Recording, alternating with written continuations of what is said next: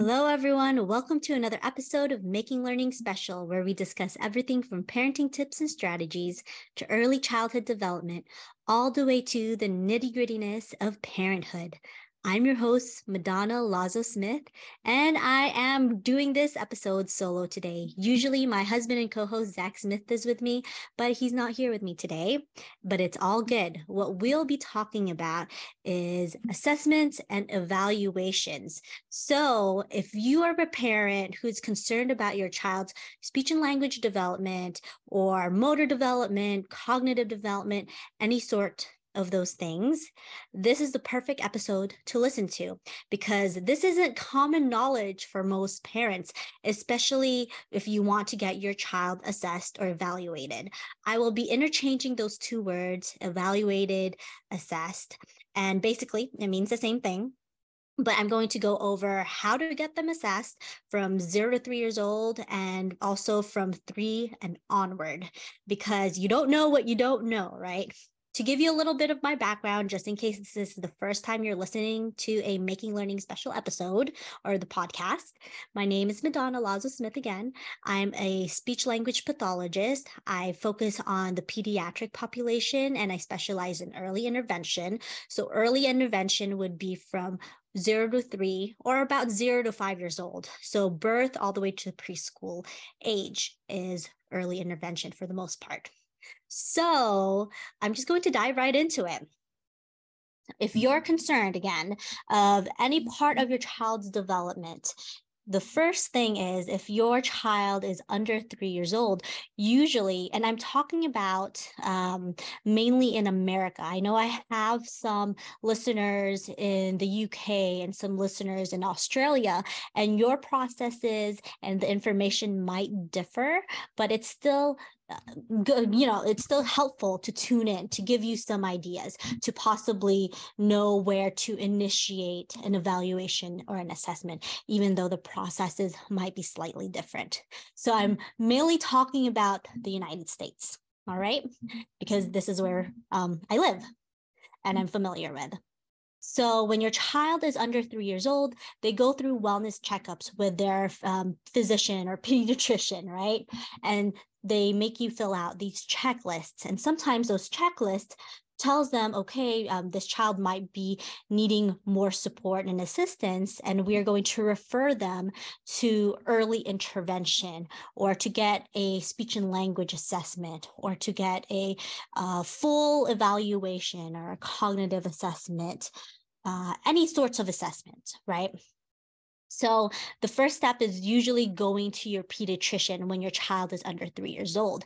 So they either say something or you let them know and shoot them a message on your platform for whatever insurance company you have, or you can talk to them during your child's wellness checkup.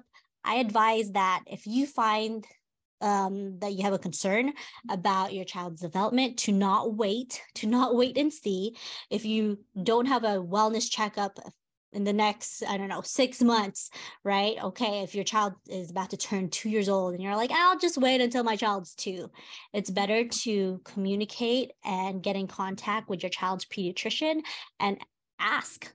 So they will let you know if you need to fill out more paperwork, which usually it's a lot of paperwork, but it's all worth it, right?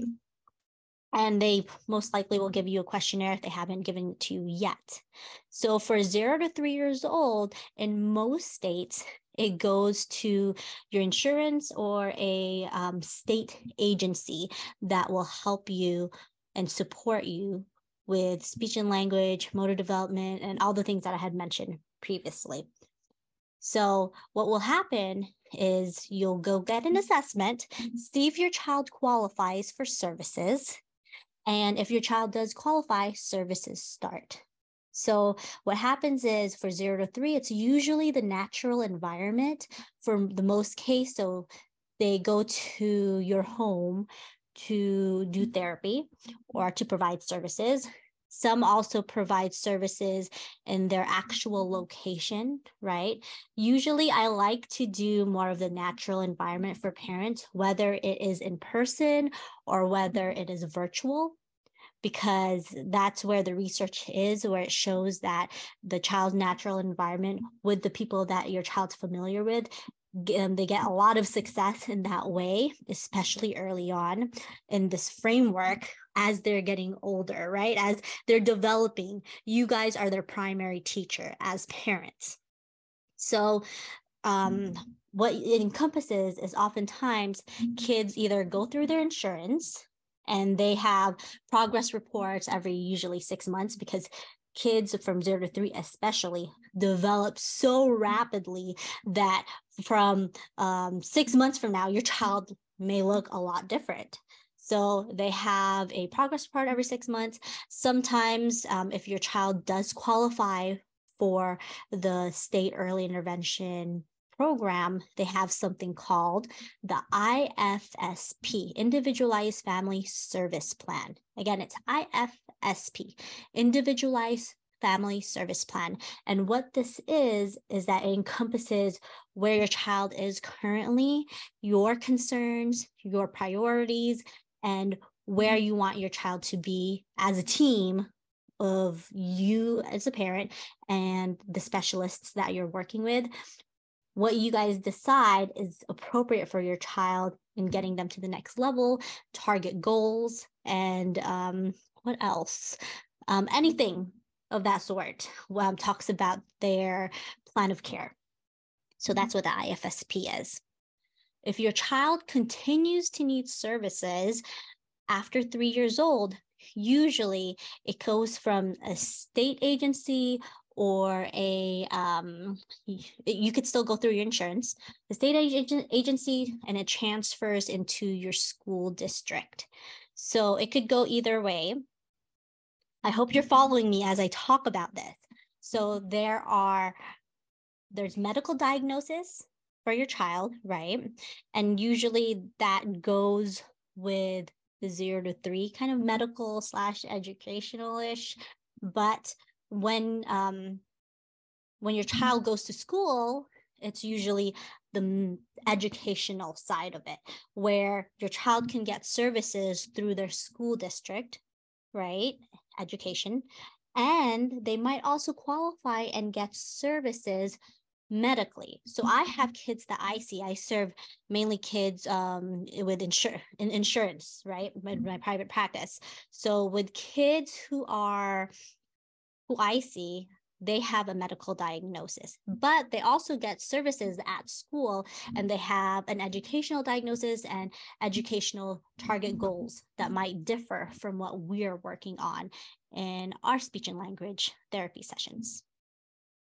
So when your child gets an evaluation, goes through therapy, they're about 3 years old, you have a meeting with your team, and there's something called a transition, where you talk about if your child continues to need services, and they get assessed by the school district and the specialists that they deemed appropriate depending on your child's needs, and seeing if your child continues to need support after the age of 3.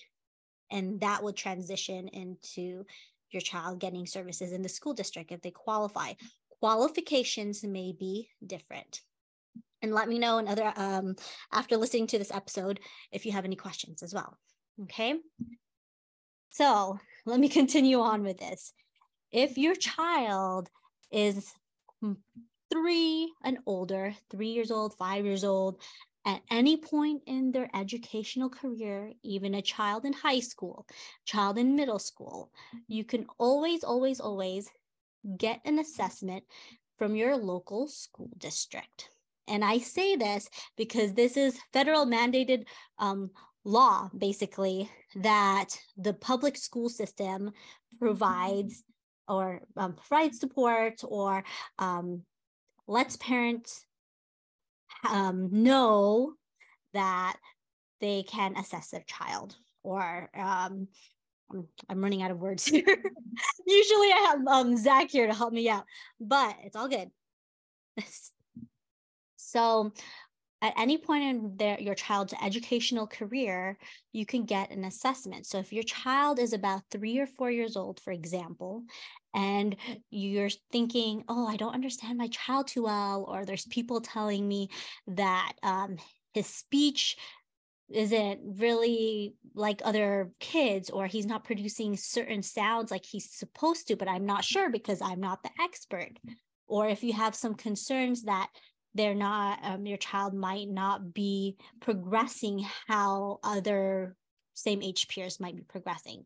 At any point, you can go to your local school district and ask for an assessment. And how this works is that you write a formal letter. It could be email, or it could literally be a written letter. In this day and age, we do email, right?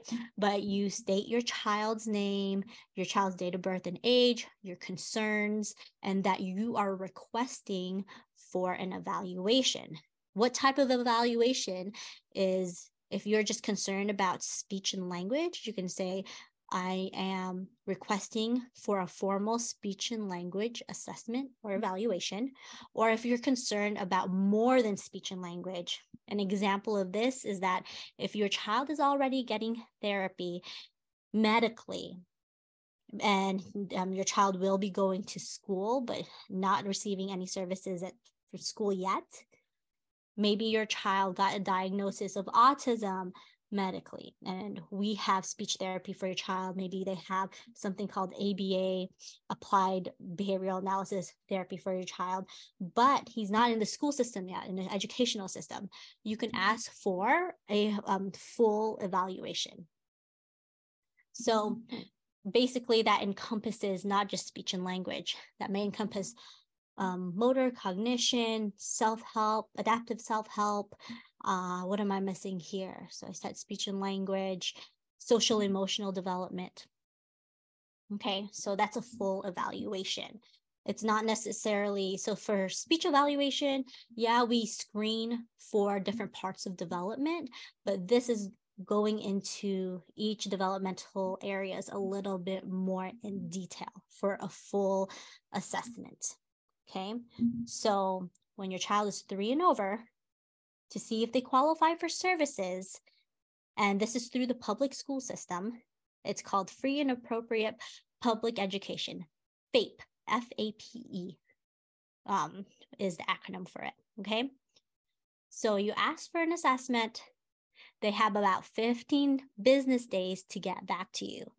Be mindful that depending on what part of the calendar year you're in and writing this request, they might be in spring break, they might be in summer break, or any sorts of those things. And some school districts are really impacted, and they have a lot of evaluations lined up. But be mindful that it's about 15 business days for them to get back to you. You can even write that in your letter. I understand you have 15 business days to get back to me, and keep track of that. So if needed, they could be top of mind, or you can be on top of mind for them and contact them again if it's way past that timeline, right? And I mentioned this because all this is all the legal part of it. This is the timeline. These are the timelines that we abide by when I used to work in a school district. And we have to make sure that we basically follow these rules, right?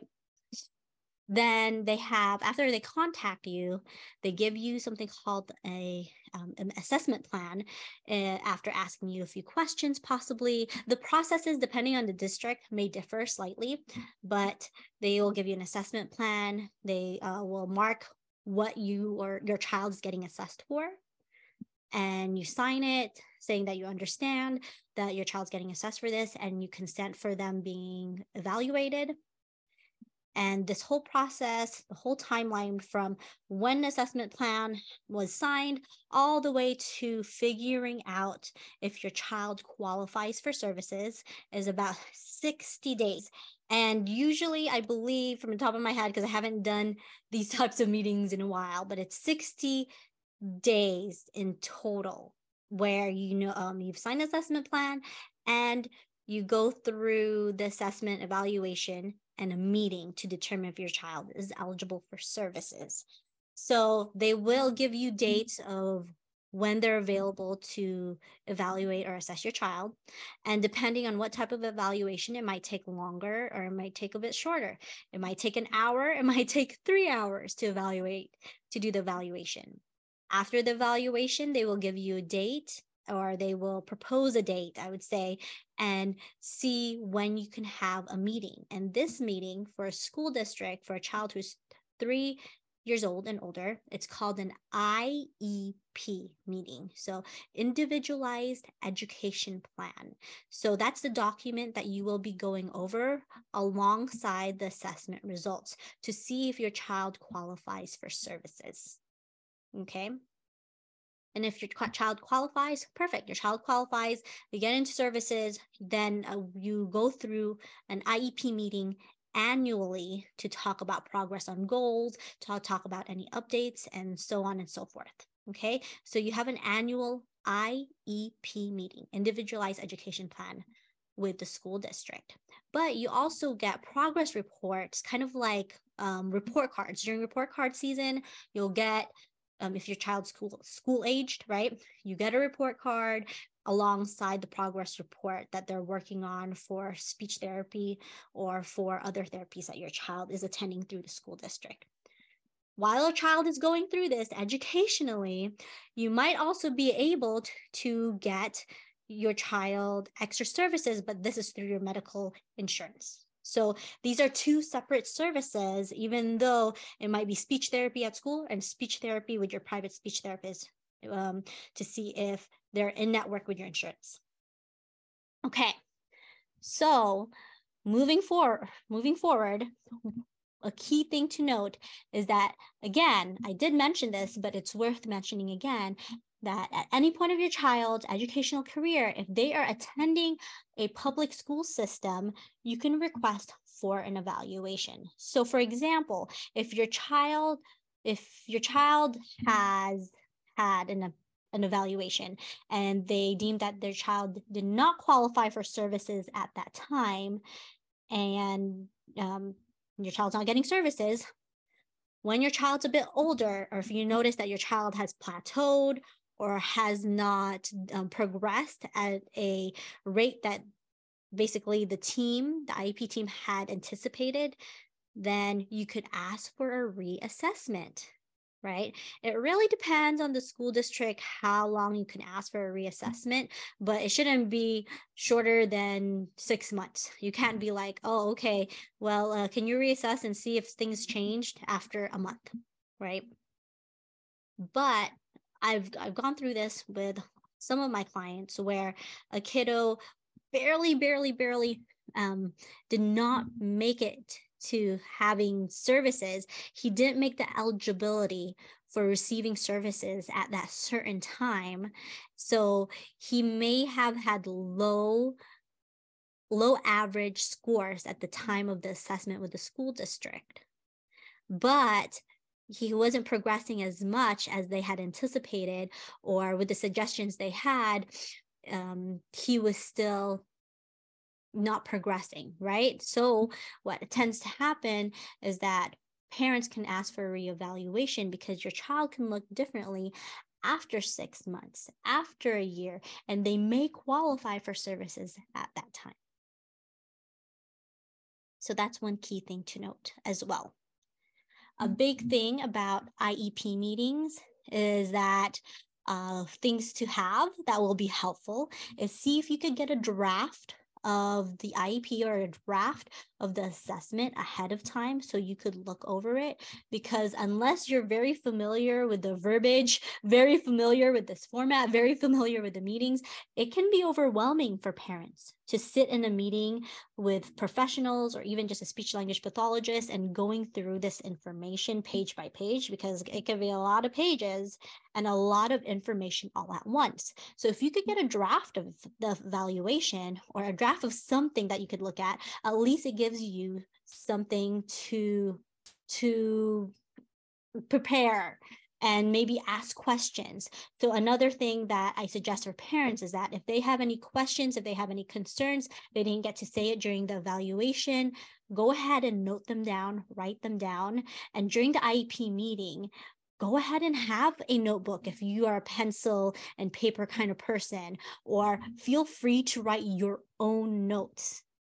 This is how you could be proactive in your child's IEP meeting and supports and services. Ask questions is a huge one. When I used to run IEP meetings after an evaluation, I really did appreciate families asking questions if they didn't understand, stopping me if they didn't know what something meant, because sometimes we just get in the flow of things thinking that families, okay, they get it, they're nodding their head, okay. But you as a parent, prepare yourself, write things down, write questions down, have a notebook if you need to, have notes, have somebody there and ask. If you have somebody who can help you and who's familiar with the IEP process, or just an extra support person, then by all means, ask the evaluator or the person running the meeting prior to the meeting, of course, because they have to put who will be attending the meeting. Ask them if so-and-so can attend the meeting with you as an extra support.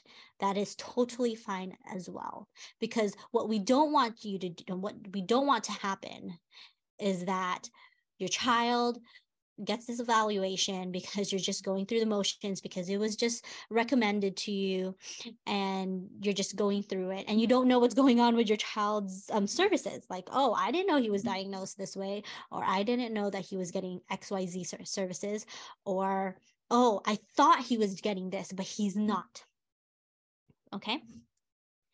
So that covers that part of it. I do want to cover just one part of the IEP process as well, is that sometimes parents ask about private school and how that works, if your child will still get services through the public school system even though they're attending a private school.